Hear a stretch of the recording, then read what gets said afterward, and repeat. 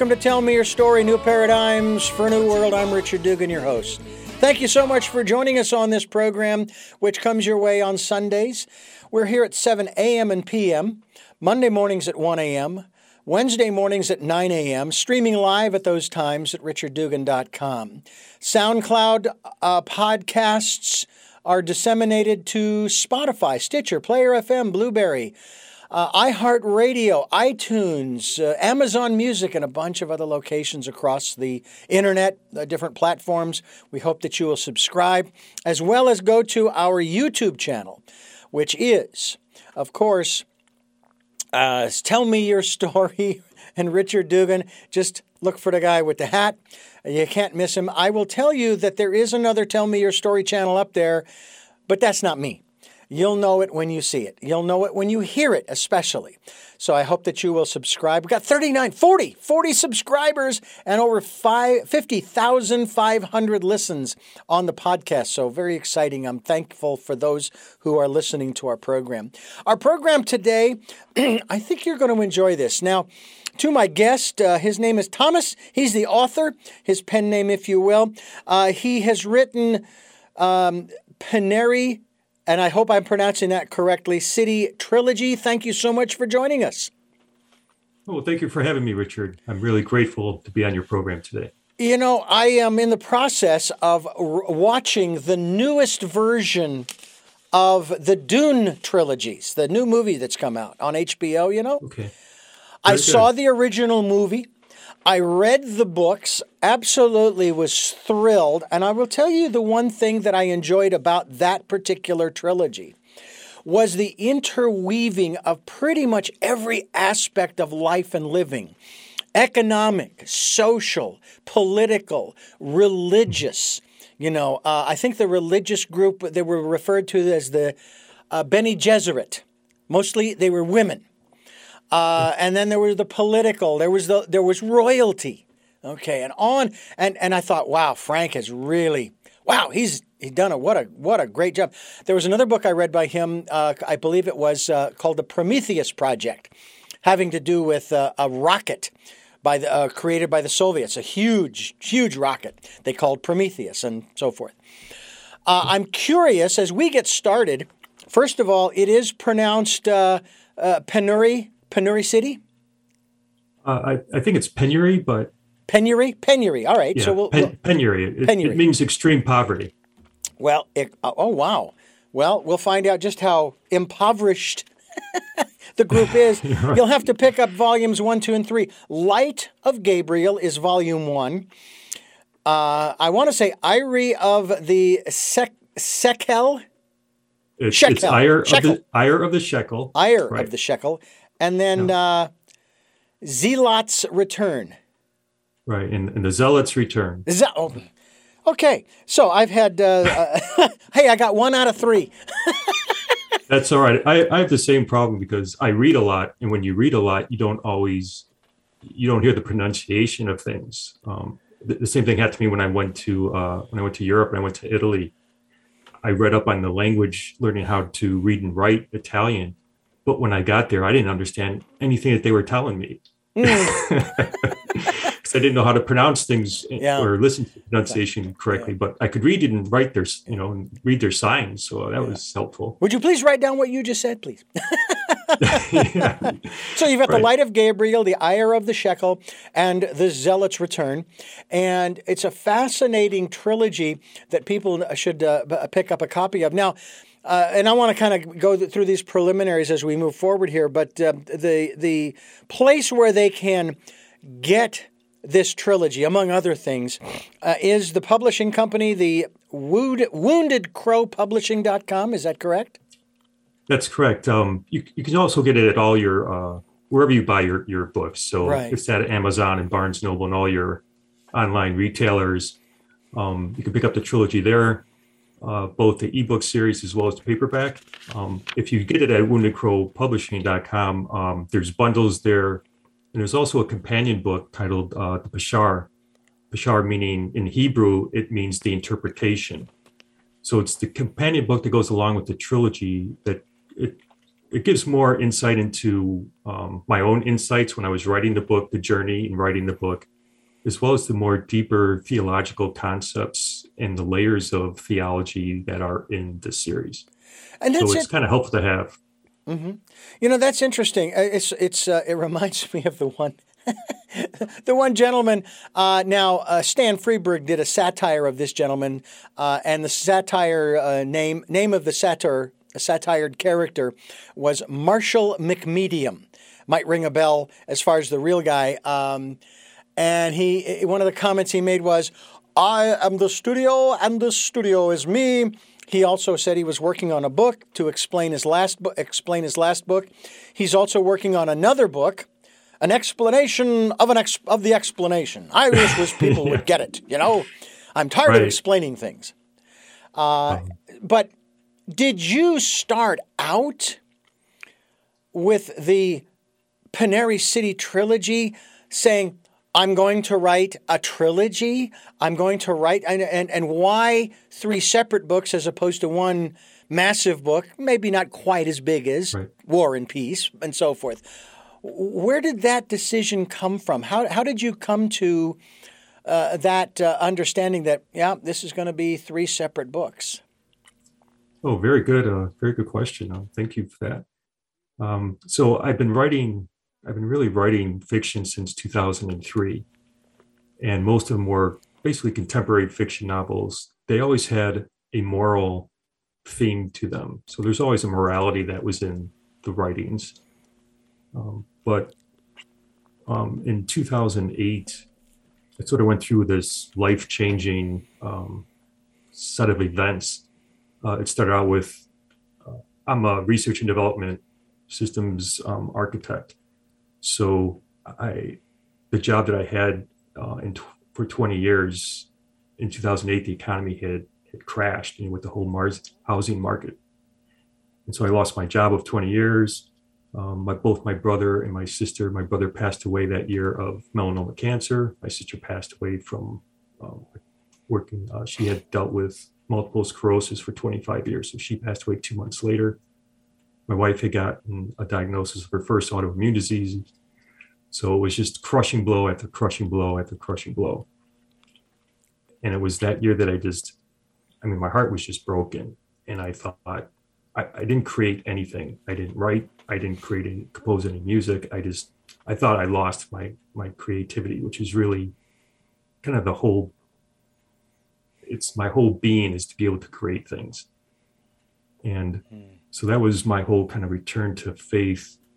I had to find out some answers. Like I always had a belief in God, but never really took my whole faith seriously. And so I had to find out and really dive more deeply into that. And so I started writing after like 2 or 3 years, I started writing my brother's story. And that was kind of the book my return to faith story. And that was published in 2013, I believe. And then after that, I started writing basically just another contemporary fiction novel. To make a long story somewhat shorter. Sorry for but then that's when the idea of, when I was writing this new novel called Oak Tree Lane, another contemporary fiction novel, was then I was just really pulled away from that. And I think that was God telling me, you know what, Thomas, put that aside. I have something better for you to do. And that's where the whole concept of Paneri City came about. As far as what determined the 3 volumes, that was, I guess, just the inspiration of, as I started writing it, I was just really only writing the story. And typically I always have the ending to the story. I basically know the beginning and I know the ending. And then the rest of the writing is just, I need to write to this end. How do I get there? And I start out with the characters and I start out framing them out, but then they just become their own living things. Yeah. And they start writing themselves more or less. And then I just drive to that end. So it turned out that the first one was first novel, I said, well, I think this is done. I need to do another book. So that's kind of how it went from there. Well, it is. There is no question. It takes a talent. It is an art as well, and it takes discipline to do something like this. I am, interestingly enough, and I've shared this a number of times on my program, I have a book that I have written. It is not published. I've been working on it. It's not actually finished, but every so often I will send someone a copy of it, and I've been working on it since 2001. So that kind of tells you my process. But your process has to do with the Penuri City trilogy. And this adventure is like none other, and it will take every ounce of courage, strength, and trust that you muster. And this requires that you put aside everything you know, everything you have been taught, and everything that you might have planned for yourself. The quest compels you to seek after something other than yourself and your passions. It is the journey that you have spent your entire life training for, hoping for. We're talking with Thomas, the author, here on Tell Me Your Story. I'm Richard Dugan, your host. I thank you for staying with us here on the program as we continue our conversation with Thomas. He's written other books as well. We will probably get into that as well. We're kind of talking about a series of 4 books, the trilogy plus the explanation of the explanation. I'm just kidding there. But right. it helps you to move through the book. When you talk, and we'll talk a little bit more about the actual storyline. Not that we want to give anything away, the butler did it, but that's another story for another day. When you sit down when you started sitting down to think about your life and, as you say, your faith, what you believe, it reminded me, when you talked about that at the beginning there, it reminded me of a conversation I had with a Christian musician by the name of John Fisher back in I want to say the late 80s, maybe early 90s. And he had something very profound that he stated. He says, he was living in New England, and he grew up in what they called the Jesus movement of the 70s in California. And he was sitting there at his lonely writer's garret, looking out at the fall leaves falling from the ground. They were turning colors, and it was so beautiful.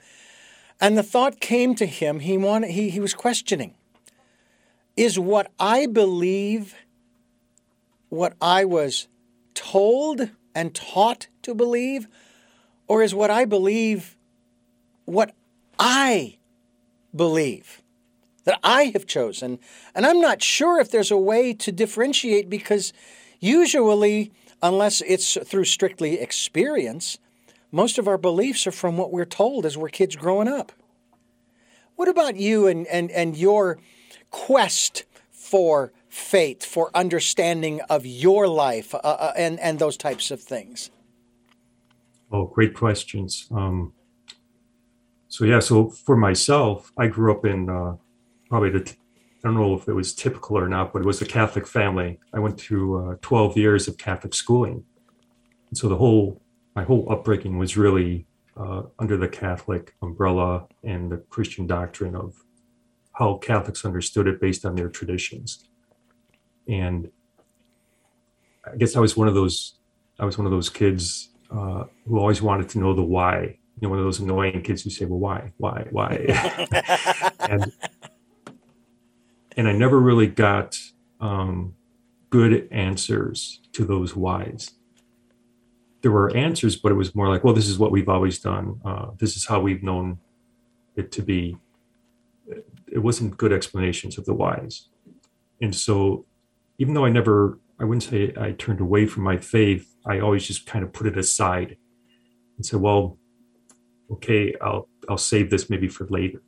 And then I just started, living in the world, working, starting my career.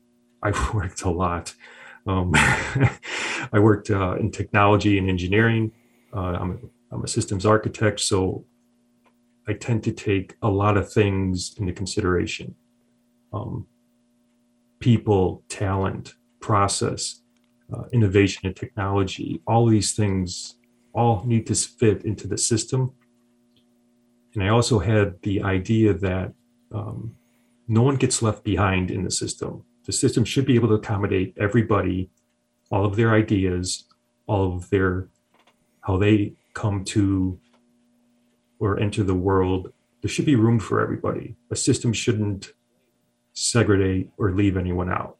So I always tried to work with models that accommodated everybody.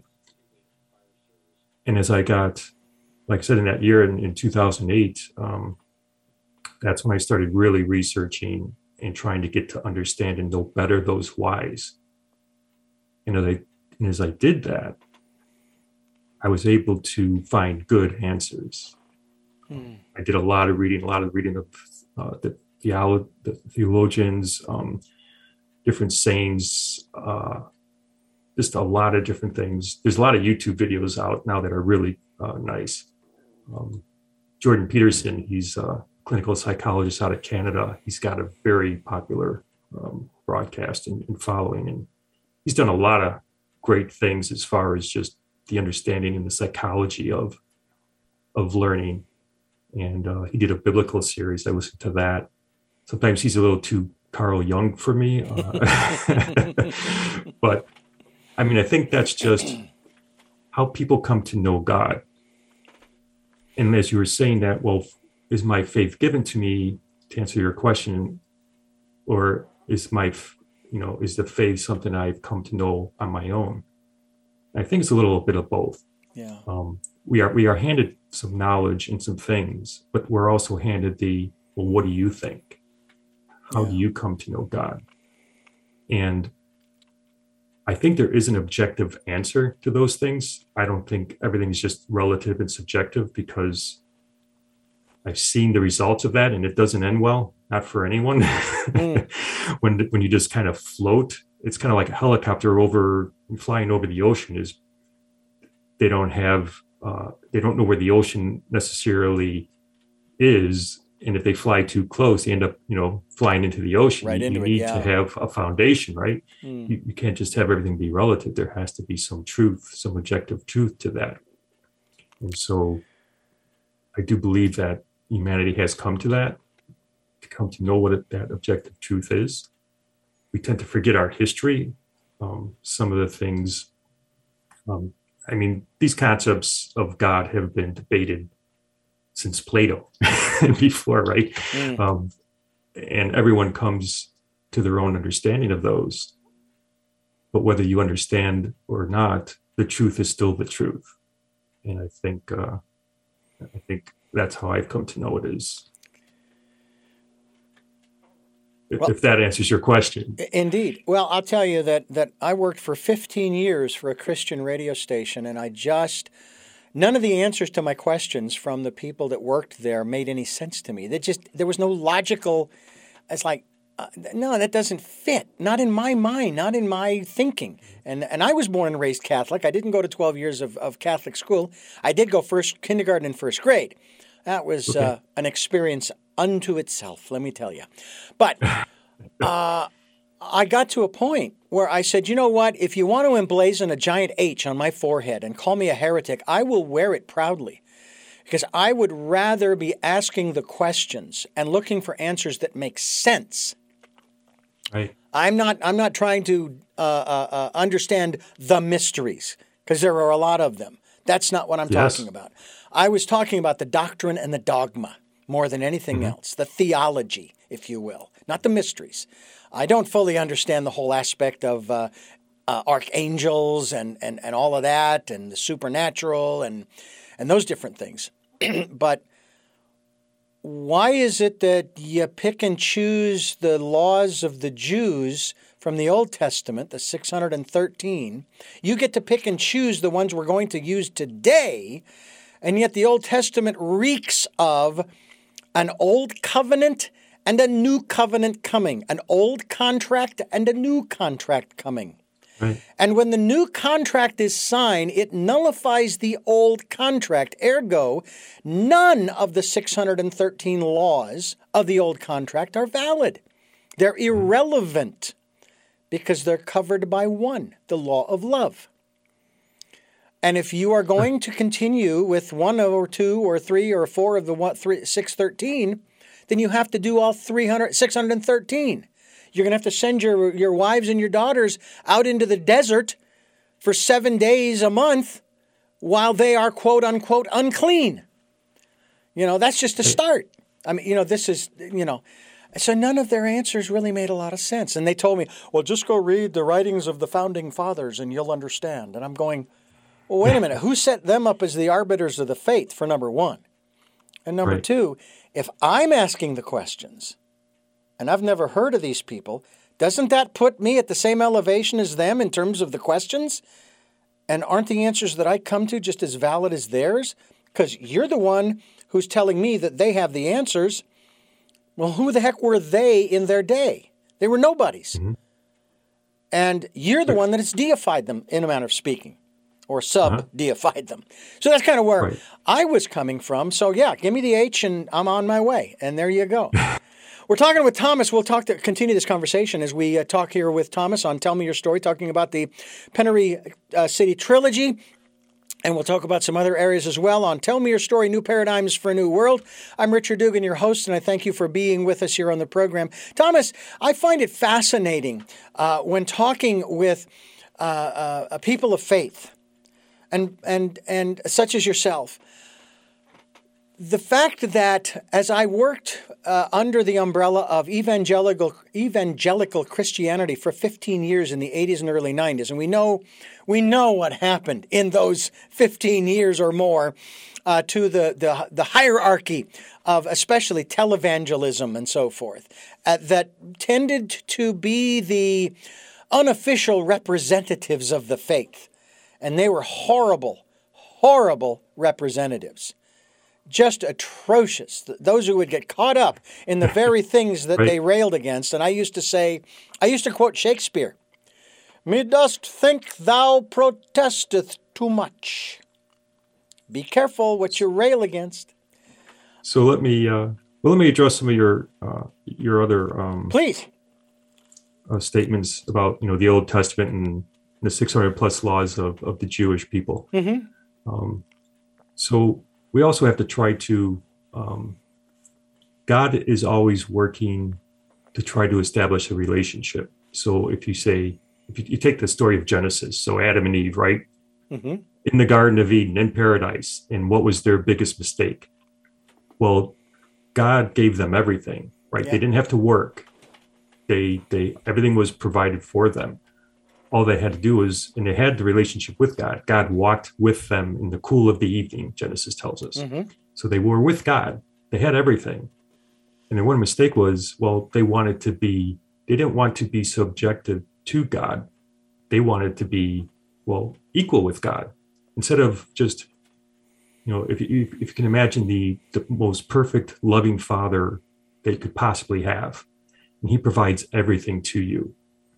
And instead of being grateful and loving your father back, instead you say, well, I'm just as good as you are. I want to be like you. So I'm going to basically do the thing that you told me, the one thing that you told me not to do, I'm going to do it, because then if I do that, eat of the tree of knowledge, right? Mm-hmm. Then I will be just as good as you and prove myself that I am as good as you. And so that's the sin of pride that made, our Adam and Eve fall from the garden. Mm-hmm. And so since then, the whole process of God's trying to get back the relationship with man, that's kind of the whole story of the Old Testament and New Testament, is God's desire to still maintain that relationship with man and try to get man to get back to a good, loving relationship back with the Father. And so all of those laws and things, because man keeps doing worser and worse things, we keep falling and falling and falling. So instead of the one prideful sin of, just eating of the tree of knowledge, then it goes to, Cain murders his brother because of jealousy. Yeah. And then it gets worse and worse and worse. And we just keep falling and falling and falling more in this pit of depravity. And so God I mean, what choice does he have but to start? You can think of those 600 laws as kind of like boot camp.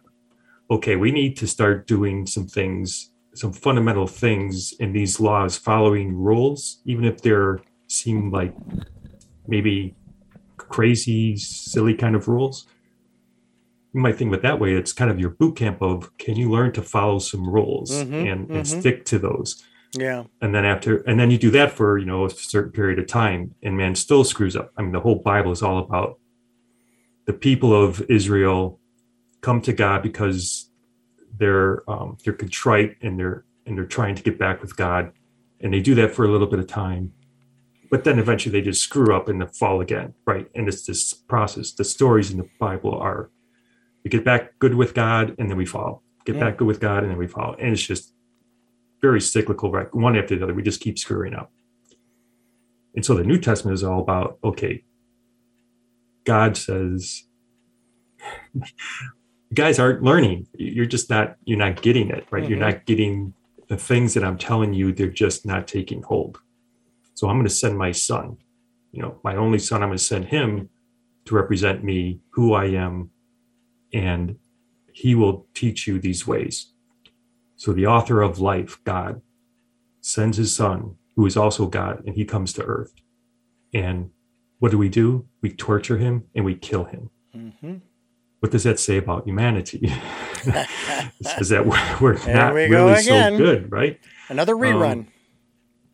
But it's kind of there's a little like twist. It's almost like a comedic twist to the whole thing, is that God knew what we would do. And because Jesus took all of that pain, that suffering, all of that sinful nature of mankind upon himself willingly for the love of the Father, he was able to smother all of that in a way that he now becomes the example of how humanity is supposed to live their lives. And even though we will never measure up to that, we can still pursue it. And I think a lot of people sometimes either misrepresent the definition of love or truly don't understand what love means. The Greeks had, I think, 9 different definitions for love, and but really love is the willing the good of another person for their own sake, not for yours, but for their own sake. But then there's one more thing to that. You can't just say, well, I care for you. I can't say, well, I care for you, Richard, and I wish you well. That's not enough. There needs to be a sacrifice to go with that. And that means I have to do something to ensure that some good helps you. So I need to help you in some way so that you achieve that good for yourself. Mm-hmm. In order to do that, it means I have to sacrifice of myself, whether it be my time or my money, space, whatever it might be, that is that good for you. Yeah. So love is the willing the good of the other for their sake, and then do something about it. And I think that's how we can even love our enemies. Because even though your enemy might be doing all kinds of terrible things to you, you can, if you respond to that in kind and also then do terrible things to your enemy, then it just escalates. And it keeps escalating higher and higher and higher to the point where you might even, do the worst things possible to that other person. But if you turn around and smother that hate or violence or whatever it might be that your enemy's doing to you, you can smother that. And even if you lose your own life, you've left a lasting impression on that person. And you've shown that Christ-like quality of, I can smother with love, and then it just ends there. It doesn't escalate. In fact, it turns the whole thing around. Mm. And one of the other aspects I'll add to that, is that even before the sacrifice, we had value. We were still, in spite of the fact that we kept falling and rising up and falling and rising up over and over and over and over again, we were still God's children.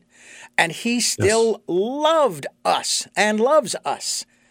Yes. So how much more priceless, if it's even possible to go beyond pricelessness, is our value after the sacrifice? And this is an area I'd like to talk about as we continue here in terms of our own worth, not only worth to God, our value to God, but even self-worth. And again, with a small s. Okay, very small s. And we'll talk about that here with Thomas, the author of the trilogy, the Penuri City Trilogy on Tell Me Your Story. I'm Richard Dugan, your host, and I thank you for being with us here on the program. We're here with Thomas, who is the author of the 3 books of the trilogy, the Penuri City Trilogy, Light of Gabriel, The Ire of the Shekel, and The Zealot Returns. So let me ask you a quick question here as we continue, having to do with what I mentioned before about our own value. What, from your perspective, first of all, is how should we begin the process of thinking of ourselves as having value without becoming egotistical, trying and a humble self-value? Yeah, we all have a little bit of trouble, I think. Well, maybe not all of us. I know I have trouble with staying humble and having humility and remembering. Sometimes you forget the journey that you've taken to get you to the place where you are today. Mm-hmm. Like I know all of these different things and I've had all these different experiences that has gotten me to the place where I am today.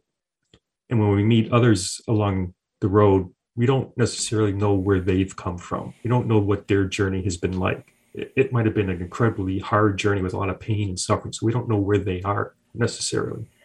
So we have to remember to try to see things from the other person's point of view, and also take into consideration that their lives might not have been so great.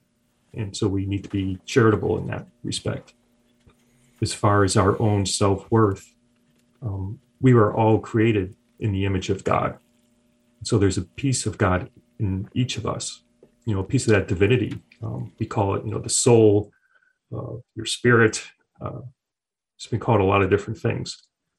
But it's that soul and that's within us, that we're created in that divine image of God, that we do have a lot of worth. We have a lot to offer. And it's when we are connected to God that we can rightly order that our soul towards what he wants for us. I always say that I've been in technology for something like 36 years. And during that whole time, I was trying to create this perfect system of where the people and the process and the technology kind of all united together in this blissfully area of it just would all work together perfectly, right? Yeah. And it was called, the promise of technology. This is what we were meant to have, instead of the technology that we have today, where my car tried to update the computer, it failed miserably. And then it drained the car battery, so I couldn't even drive my car. I had to pull out the fuse because the computer was stuck in its update cycle. It's like, wait, this is the promise of technology? What?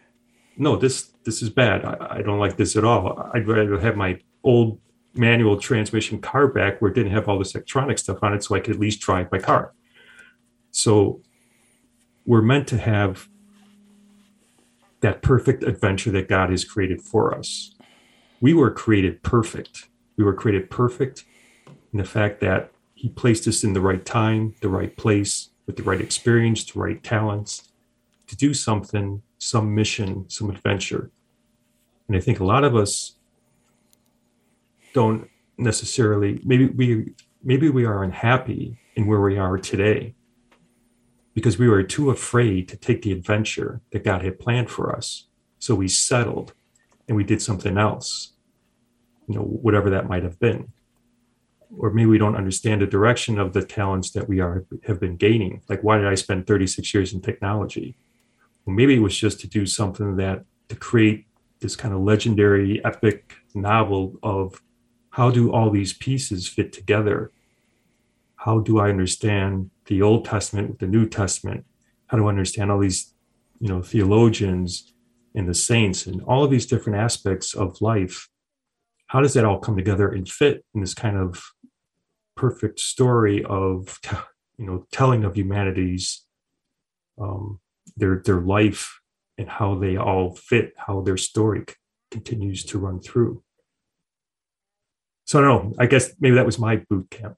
I think that we all have our own boot camp from time to time.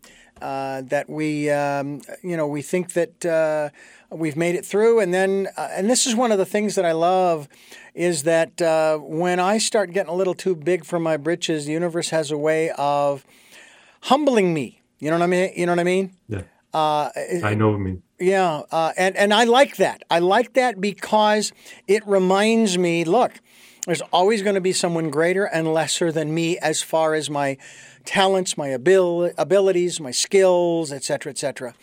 But that doesn't diminish or increase my value or the other person's as far as God is concerned. We are on equal footing from that standpoint. And it's what we do with our lives. It's kind of like one of those analogies, and I'm curious about your observation, your perspective on this. I would hear quite often people saying, I just want to do God's will. I just want to do God's will. And so I thought about this individual walking in this meadow, and they're walking around cupped hands. And if you could, hold your own personal will in your hands. This person is walking around there. I just want to do God's will. I just want to do God's will. I just want to do God's will. And God, with tears in God's eyes, is moved. One of my creation wants to do my will. And the person tosses their will up into the air, thinking that God will catch it. Well, God does. And compresses it down to the size of a baseball. And then rocks back and throws a Nolan Ryan, a 90-mile-an-hour Nolan Ryan fastball, hits the individual squarely in the head and says, then do something with the life I gave you. You are not a puppet on a string, being manipulated by forces you do not understand. What about that aspect of our lives? And again, I'm not talking about going off on one's own, but stopping and listening inside to that still small voice. People call it a lot of different things, to get the guidance needed from day to day. A lot of people, they just go off and they do whatever they want to do. And it doesn't always turn out quite the way they'd hoped, but nonetheless, that's what they do. Others, they stop and they listen and then they move. Or they don't stop moving, but they slow down a little bit, It's okay, which way? Okay, here, turn left here. Okay. And I've had those experiences, literally. Turn right here and then turn left and to left and so forth. I've actually had those experiences. So what about that in terms of fulfilling one's life's purpose, living out one's life's purpose, not necessarily versus God's will, but in conjunction, in concert, in unity with God's will? Mm-hmm. Yeah, great questions. I mean, man has been trying to figure out God's will for all time, right? And I've debated this myself in my own mind does God's will come first or after the decision? Does God's plan come before our decision or after our decision? So after we make a certain decision, do we go left or do we go right? And if we go right, does God set the stage for that decision? Or if we go left, then does God set the stage for that decision? And I don't know if I've even really figured it out yet because, who can know God's mind, right? But regardless of that, I think one of the most important things when trying to determine what are the right things that we should do and how can we do those things by trying to do the will of God. And so I think the best way to do that is to look at God as, well, if God is our Father, and if God is always with us, then why don't we just talk to him about the decisions that are before us? I don't think, we have to do on every single decision, should I brush my teeth, up and down or side to side? Those kind of, mundane decisions don't matter. But, hey, should I go into, this Christian church over here, this this Muslim or this Hinduism? Where should I go? I think those important decisions are something that you need to talk over with God and seriously ask for answers, and then listen as well for answers.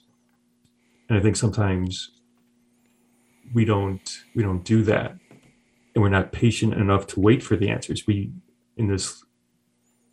Today we just demand instant gratification, right? Mm-hmm. I take a picture, I post it on Facebook. Why aren't people liking my picture? In this technological age now, everything just comes too fast, too quickly, too instantaneously for us, and we demand this constant gratification of these interactions. Yeah. God talks in whispers, as it tells us in Scripture. He doesn't come with loud trumpets blaring and all this before him. He comes in a small whisper, so you need to listen for that whisper. Yeah. And he might not give it to you right away. It might not be the time yet for him to give you what you need to be doing. So you have to be patient, and you also have to keep asking. Penury City Trilogy is the series we're talking about. We are going to talk about more about that in just a few moments here on Tell Me Your Story. Thomas is my guest. He's the author. His website is the Wounded Crow Publishing Company. Is it your publishing company? It is, yes. I am just very curious as to how you came up with Wounded Crow. Okay. Well, again, it's so it came back when I wrote a book titled Wounded Crows Don't Fly. And it was a historical fiction piece based back in the 1950s about a Nebraskan farm. And it was a story of two brothers growing up on that farm. And the younger brother had found this wounded crow and tried to nurse it back to health. And the younger brother was kind of the faithful brother, and the older brother was the more scientific-minded, logical thinker. And so it was the faith of that little brother to keep nursing that crow back to health and life that wounded crow was able to fly again. It was kind of a metaphorical story of how even though we too are wounded, we can still fly as well. And so it was that same story that when my brother had gotten cancer and he was in the hospital getting chemotherapy, my brother always wanted to be a director, a movie director. So we had started writing the script, the movie script for that book. We never ended up finishing it. But so that's when I went with The Wounded Crow as the name of the publishing company. It's kind of that concept of a wounded crow can still fly. You just have to have some faith. Yeah. Little homage to your brother as well. That's right. Yeah. Thomas is my guest on Tell Me Your Story. I'm Richard Dugan, your host, and I thank you so much for being with us here on the program. Let's talk a little bit about the trilogy here. And you, again, it's made up of three different levels, if you will: Light of Gabriel, Ire of the Shekel, and The Zealot's Return. We're talking about Gabriel the Archangel. Is that correct? That's right. There's in Catholic tradition we celebrate the three different archangels. There's the Archangel Gabriel, the Archangel Raphael, and Archangel Michael. So Gabriel is the one who is the archangel he's the messenger who communicates a lot. He communicates different things throughout the Bible. So the first volume, The Light of Gabriel, is, if you look at the cover, there's a lot of symbolism in the cover. So there's this big granite rock on the cover, and that rock symbolizes the church. Only the rock has this large crack through it, and across the rock is a sword, and that's the sword of Peter. So Peter's supposed to be defending the church, and the sword is broken. And then you look at the coin that's going through the sword and cracking the rock. That's the shekel. And the shekel is, that's the Jewish silver coin, the shekel. And if you remember from the Bible, it was 30 pieces of silver or silver shekels that was used to betray God's son, Jesus. Yeah. And so that's the symbolism of evil in the trilogy, is the shekel. And so the first volume really takes us through, like I said, the penury means extreme poverty. So that first volume shows us what it's like living without God. that's the extreme poverty, that when you live without God, there's not a lot of good in the world. And so the volume takes place in the year 2054. So it's taking place in the future. And it's showing what a society looks like that's completely, I don't know if completely, but it's void of God. And even if you look at like America today, in our Constitution, Declaration of Independence, there's God everywhere, right? It's in the language itself. But then we slowly have been taking God out of it. We've taken God out of our government. We've taken God out of the justice system. You no longer swear an oath before God anymore. I think you swear an oath to truth or something. We've taken God out of the schools. We've taken God out of the public square. We've taken God out of the family planning in the homes. So once you do that, we're on our own. And as the Bible tells us, we're not so good on our own. We really need God and his goodness and love in the world, because without it, we're living in depravity. So that's what that first volume is really the extreme poverty. It details what that looks like. And then it introduces the characters in the first volume, several characters of different lifestyles, different positions in life. And the main character is Dr. Saul Kreisch. And he's the main character who's kind of, we're following him through the story, and he's an atheist. He's also a doctor who works for the government, and he's performing these forced abortions on people because in 2054, you're not allowed to have children unless you get permission from the government. And you have to go through these tests, this criteria you have to meet in order for you to be able to have children. So they look at your DNA, they make sure that, you have a high intelligence factor, that there's not a lot of things that are wrong with your DNA. You don't have any health issues.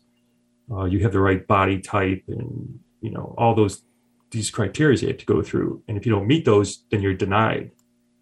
And if you get pregnant without having permission, then you're forced to have an abortion.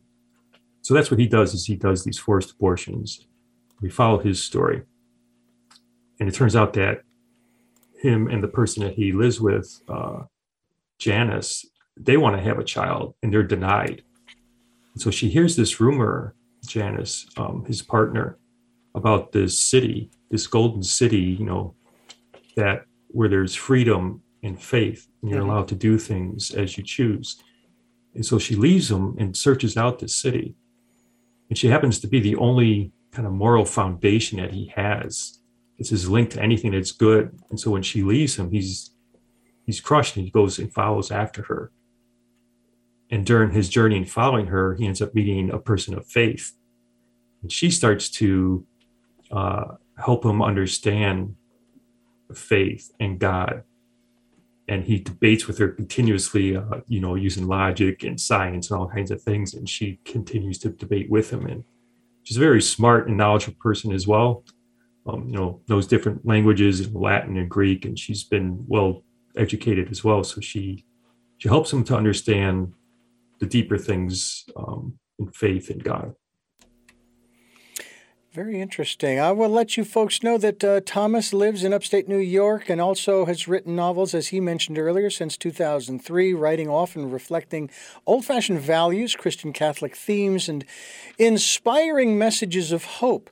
Grew up in a Catholic family where the foundation of his beliefs were seated. However, they did not fully develop until later in his life, and he actively works in his parish. He is active in his parish and teaches as well as teaching the faith. And this is Tell Me Your Story. I'm Richard Dugan, your host, and we bring you new paradigms for a new world.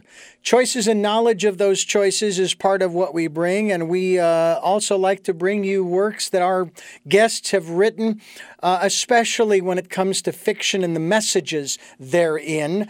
I'm curious, Thomas, you have the other two books that are part of this trilogy, Ire of the Shekel, which would lead me to believe it's one of those 30 shekels that is sort of, if I can use the euphemism, a thorn in somebody's side, followed by The Zealot's Return. And I have to wonder, and forgive me for putting it this way. I don't mean any disrespect, because bear in mind, we kind of come from the same school, Catholicism and so forth, and of faith. Sure.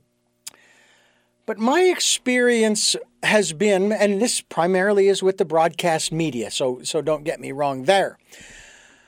But I have often found that when they would cry out persecution, the thought that came to my mind this was the analogy: you're standing on the railroad tracks, a train is coming, and you're blaming the train that's coming to hit you. Get off the tracks! Okay? And it's like, don't cry persecution, get the heck out of the way. Now, I'm not saying not to live by your faith and what you believe in. That's not what I'm saying at all. It's stop crying persecution, stop playing the victim, and do something. And I think that's what's really got a lot of people upset these days, especially when, for example, the religious right in this country in particular, or for that matter, it doesn't make any difference what the faith is, because we have extremists in a lot of different areas. Yes. We could go back to the Inquisition. We could go back into a lot of the other areas in history. But it's like everybody wants to play the victim if their ox is being gored. It's like, well, then move your frickin' ox. and then do something, get involved, but stop complaining. Your thoughts about that? Yeah, so I talk to a lot of different people. Mm-hmm. I talk to Catholics. There's the liberal Catholics and there's traditional Catholics. I'm neither of those. I'm the Catholic who sticks to center line to the doctrine that was taught and it was handed down to us. There's a lot of people in the church. In fact, I think that's probably one of the things that I liked the most about the Catholic Church, and that actually told me how true it was. And that was because in spite of all the problems with the Catholic Church, it's still here. It's still, God's church is still here. Mm-hmm. I mean, you go from 1054 when it was first split, the East and the West Church. And then in 1570, I think it was Luther, Catholic monk, said, I've had enough of this stuff and of your indulgences and all your things, and I'm going to rewrite some stuff and I'm going to pin it to the door and I'm going to split off the church. And Protestants came from that effort, along with Calvin. And so that split off. And then you look at the Protestant denominations, and I've heard some extreme numbers. I don't know if they're true or not, but it's anywhere between 4,000 and 40,000 different Protestant denominations, and they all split off. Yeah. And so how can you deny that God is looking after the Catholic Church when, in spite of all these things, we've had bad popes, we've had bad bishops, we've had bad priests, we've had bad just about anything you can possibly imagine. And yet it is still here. Yeah. And the doctrine is still sound, because I tried to pick it apart and I can't. And I'm one of those people who's pretty good at picking out contradictions. And people will talk about moments in time where maybe the church was at its worst, like the Inquisition. But if you think about it, it wasn't the church who was persecuting those people. It was the state. The church was in there trying to not let the state persecute and kill so many. They tried to put some criteria around it. It says, well, this person is fine. They still have a little faith, and this person is not really a heretic. So they were trying to they tried to at least put a process around it so that that state would just kill everybody. And even though the church, which should still not have been involved, we have to remember that people are broken. And so the church cannot just be, well, look at how they're living. I see what they're doing, and I know that to be wrong. That can't be the only definition of what the church is. The church has to be, what does the church teach?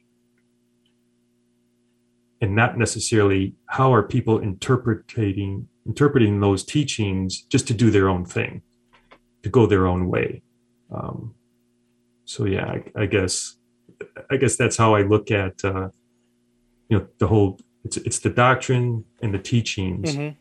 and really, even if you take all of religion, and you can just say, okay, I'm going to take all of what we've known, and I'm going to put that aside right here, and I'm just going to look at the two things that Jesus said: love God with all your heart, and love your neighbor as yourself. And if you follow those, that's the umbrella of all the other things that the church is trying to teach us. So you can come to God as a small child and just follow those two things.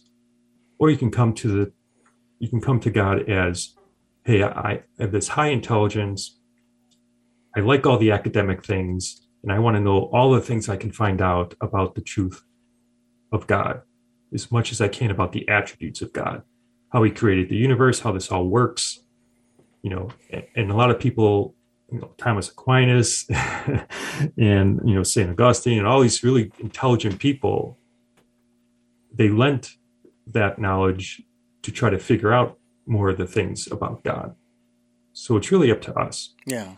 We can come as in the most simplistic way possible, or in the most unimaginable, intellectually, whatever way, which I've seen a lot of people do that too. I mean, you have your Bishop Barrons there was a great talk between Bishop Barron and Jordan Peterson, and you see these two intellectual giants just going, and really what I got out of that discussion was, at the end of it all, was Jordan Peterson was just saying to him, well, in one regard, I would say that the church failed is that you have all of these great doctrines and this basically a summation of all the good of how humanity is supposed to act and how they're supposed to behave in the world with God. Well, I will tell and you, you don't teach that to the children in a way that makes them want the adventure. Yeah. That's the failure of the church, is they kind of water the message down and say, no, get out there and get the adventure. Yeah. That's your mission. Don't water the message. put on your adventure hat and go. Exactly. Thomas has an adventure hat. There, he's ready to rock and roll. Put on your adventure hat. Let's go into the cave, but and go. You remove the rock from the hole in the stone, and I'll run first. Okay, how about that? We're talking with Thomas, and he is the author of the trilogy, Penery City Trilogy, and we're here on Tell Me Your Story. I'm Richard Dugan, your host, and we're talking about a lot of, I think, wonderful aspects, especially because we share a common aspect of faith in our backgrounds, Catholicism. In my background, in yours, it's present day. I'm not practicing anymore, but I will tell you, I never, quote unquote, left the church, okay? I was 16 years old. I was a paper boy. I was delivering newspapers on a Sunday morning in Phoenix, Arizona. I came home after delivering the papers, and I was exhausted, as I usually was. And I went to bed. And at 9 o'clock, Mom comes in and wakes me up, says, okay, it's time to get ready for Mass. I don't want to go. I really don't. She said, okay. Now, this is the first time she's ever said that to me in 16 years. Well, it wasn't until my mid-20s when I finally asked her, why did you do that? And she says, because I didn't want you to push away from the church. And I never did. Never, ever did. I have a great love and reverence for the rituals, the ceremonies, the traditions, the mystery that the church, if you will, purports and so forth. I am fascinated by it all. I love the candles and the incense. I love the singing and all of those kinds of things. It was very interesting when folk masses were brought into vogue in, I think it was the 70s. That was really kind of cool. Definitely it was different. In spite of how sometimes it takes a long time for the church to embrace something new in our culture in terms of sort of incorporating it, like the folk. Who would have brought a guitar into the church? You don't do that. You don't bring those kinds of things. That's not what people think of it. You're supposed to be speaking Latin. I never learned Latin, so I made it past Vatican II. But it's really, really very interesting to have these kinds of conversations with you, Thomas, in this case, and to know that I don't want to say in spite of, but it's probably because of all of your questioning, your own curiosity, that you stayed, that you had. It's kind of like what you talked about with the analogy of the helicopter flying over the ocean. You had a foundation. You had a point of reference, if you will, to start from. And I'm hoping that people get that from you and can get that for themselves. Yeah, I think that's very true. Is like I said, there's only one path, but everyone's on their own journey to get there. Mm-hmm. So however we come to God and the people that we meet, I think that's all part of God's plan. Is He'll put people in front of you to give you a little nudge in a direction. And there's a lot of different ways people do come to God. Yeah. I think some of the things that people turn away from God, I mean, the whole pain and suffering thing is, one is, well, how could God possibly, if there was a God, how can He let all of this pain and suffering come to happen to me? And I like Jordan Peterson he did a thing on suffering as well, and said, well, the church has it right in this regard, is that things happen to people, bad things happen. And it's not because God is making bad things happen to you. It's because there's free will, and the choices that we make have consequences. And they're not just consequences for ourselves, but they're also consequences for others. Yeah.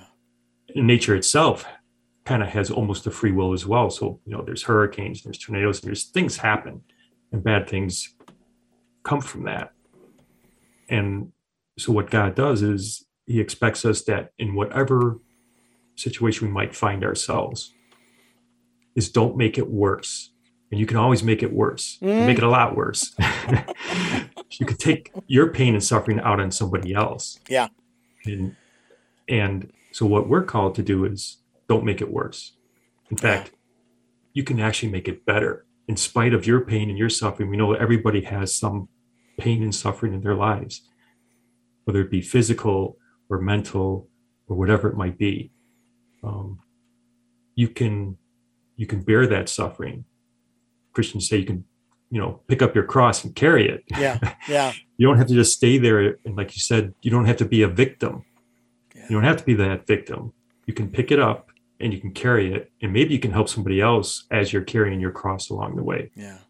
Help someone else carry their cross, because that's what we're called to do. And I believe that there is nowhere in the Bible, Old or New Testament, that says that, one of the commandments, one of the 613 laws or the New Covenant says, and be a victim. Moan and groan and complain about the suffering. I don't know. I haven't seen that book. Yeah, even in the apocryphal books that I've read, the Catholic apocryphal books, I don't see it anywhere, Right. And I think the one thing that you really alluded to at the beginning of the program was that cycle, in this case, in the Old Testament of the Jews, they'd fall down, but then they'd get up again. Yes, they'd fall down again, but then they'd get up again. And it went on like that, and went on through the New Testament as well. By the way, that's one of the things I've kind of joked with people about. I said, do you know that if the churches that Peter and Paul and the other epistles were written for, or to, I should say, if they had gotten the message the first time, the Bible would only have the Gospels, the book of Acts, and the book of Revelation. You wouldn't need the rest, because all that's explanation. It's because the people of those different churches just didn't get it, because they were squabbling over, I'm going to say they were squabbling over minutia, And so the book would actually have much fewer books. It wouldn't be 66. It would be smaller, but I don't know. I've lost count. This is Catholics have 73, so that's true. I know. 73. Catholic Bible is a little thicker than the Protestant Bible. Right. I consider it to be a little bit more complete. Although I have to acknowledge, from my perspective, I still want to know. I had a list of criterion, for example, in terms of what books, both Old and New Testament, belonged in the Bible. I think I did a research on this back in the 80s, early 90s. There was one book in the Old Testament that has absolutely no business in the Bible, both Catholic or Protestant. And that's the Song of Solomon. It's a book about sex, you know? Now, there will be those who will say, critique it and say, "Oh, no, wait a minute, Richard, here in this passage over here it says," and I know I'm being more facetious than anything else, but that was always a comment that was made. I've talked with people about that over the years, and they said, "Well, yeah, it doesn't really, but it ain't bad. It ain't bad, you know." It's more like a poem, I would think. It's a love poem. Yeah. And it's written. I mean, if you think about when we have a relationship with your spouse. Yeah. The most intimate moment you can have is in that sexual relationship. And Catholics aren't against the good things in life. We want people to live full lives, so we're not Puritans. We don't take, alcohol and sex and all these things away, because when you do them with the one person, you can have intimacy beyond anything that you can have with anyone else. Yeah. I love what my father said. Eat, drink, and be merry in moderation, because no one gets out of this world alive. Right. So I think and the thing is, not to love anything above God. Exactly. God's what we're aiming for. Yeah. And all of these things that he's given us are all good. But you can always use something good in bad ways. Yeah. And so this is Tell Me Your Story, New Paradigms for a New World. My guest, Thomas, the author of the Penery City Trilogy. I tell you what, it's a little bit of a tongue twister for me to say, but I managed to get through it, and I hope that you will find a way to get a copy of it by going to woundedcrowpublishing.com. We'll be linked to that website. Thomas is my guest. I'm Richard Dugan. This is Tell Me Your Story, New Paradigms for a New World. And Thomas, I have 3 questions that I like to ask all of my guests here on the program. And you may have answered them during the interview, but I like to ask them directly. Before I do, though, I have to address you, the listener and the viewer, because I want you to remember that we're here Sundays at 7 a.m. and 7 p.m., Monday mornings at 1 a.m., streaming live at those times at richarddugan.com. We're also on the air Wednesdays at 9 a.m. for a special edition of Tell Me Your Story. We also want you to go to the podcasts to hear the entire interview, because sometimes they go longer than what you hear on the radio. Go to SoundCloud, iTunes, TuneIn Radio, Spotify, Stitcher, Player FM, iHeartRadio, Amazon Music, and many others. We're also on YouTube, Tell Me Your Story, Richard Dugan, the channel. We hope that you'll subscribe in any case to either or both. And we also hope that if you are able to do so to support this program financially, we would greatly appreciate that. Every dollar that we do have supporting us goes back into the process of keeping this program moving forward. And I thank those who have helped and those who will help. And it's PayPal. That's the link. It's on my homepage. And we encourage you to do what you can. We'll take energetic support as well. We'll take prayers. We'll take good thoughts. The money obviously takes care of a lot of the ancillary material things that are necessary to keep this going. And we also ask you to participate in the Decade of Perfect Vision, the 2020s, where we ask you to go within. I think that was made abundantly clear how important that is by Thomas and the work that we are here to do. And we're going to get the guidance that we need. That's our GPS. How about that? Okay. You have your own GPS, believe it or not. It's the still small voice. So, you don't need to Google it or anything. You don't need to go to Google Maps or Google Earth. Just go within and listen. All right. So, with that being said, Thomas, the first of my 3 questions, and I will keep it to your pen, and ask you, who is Thomas? So I guess you might say I'm the architect. I'm the systems architect who tries to consider all things.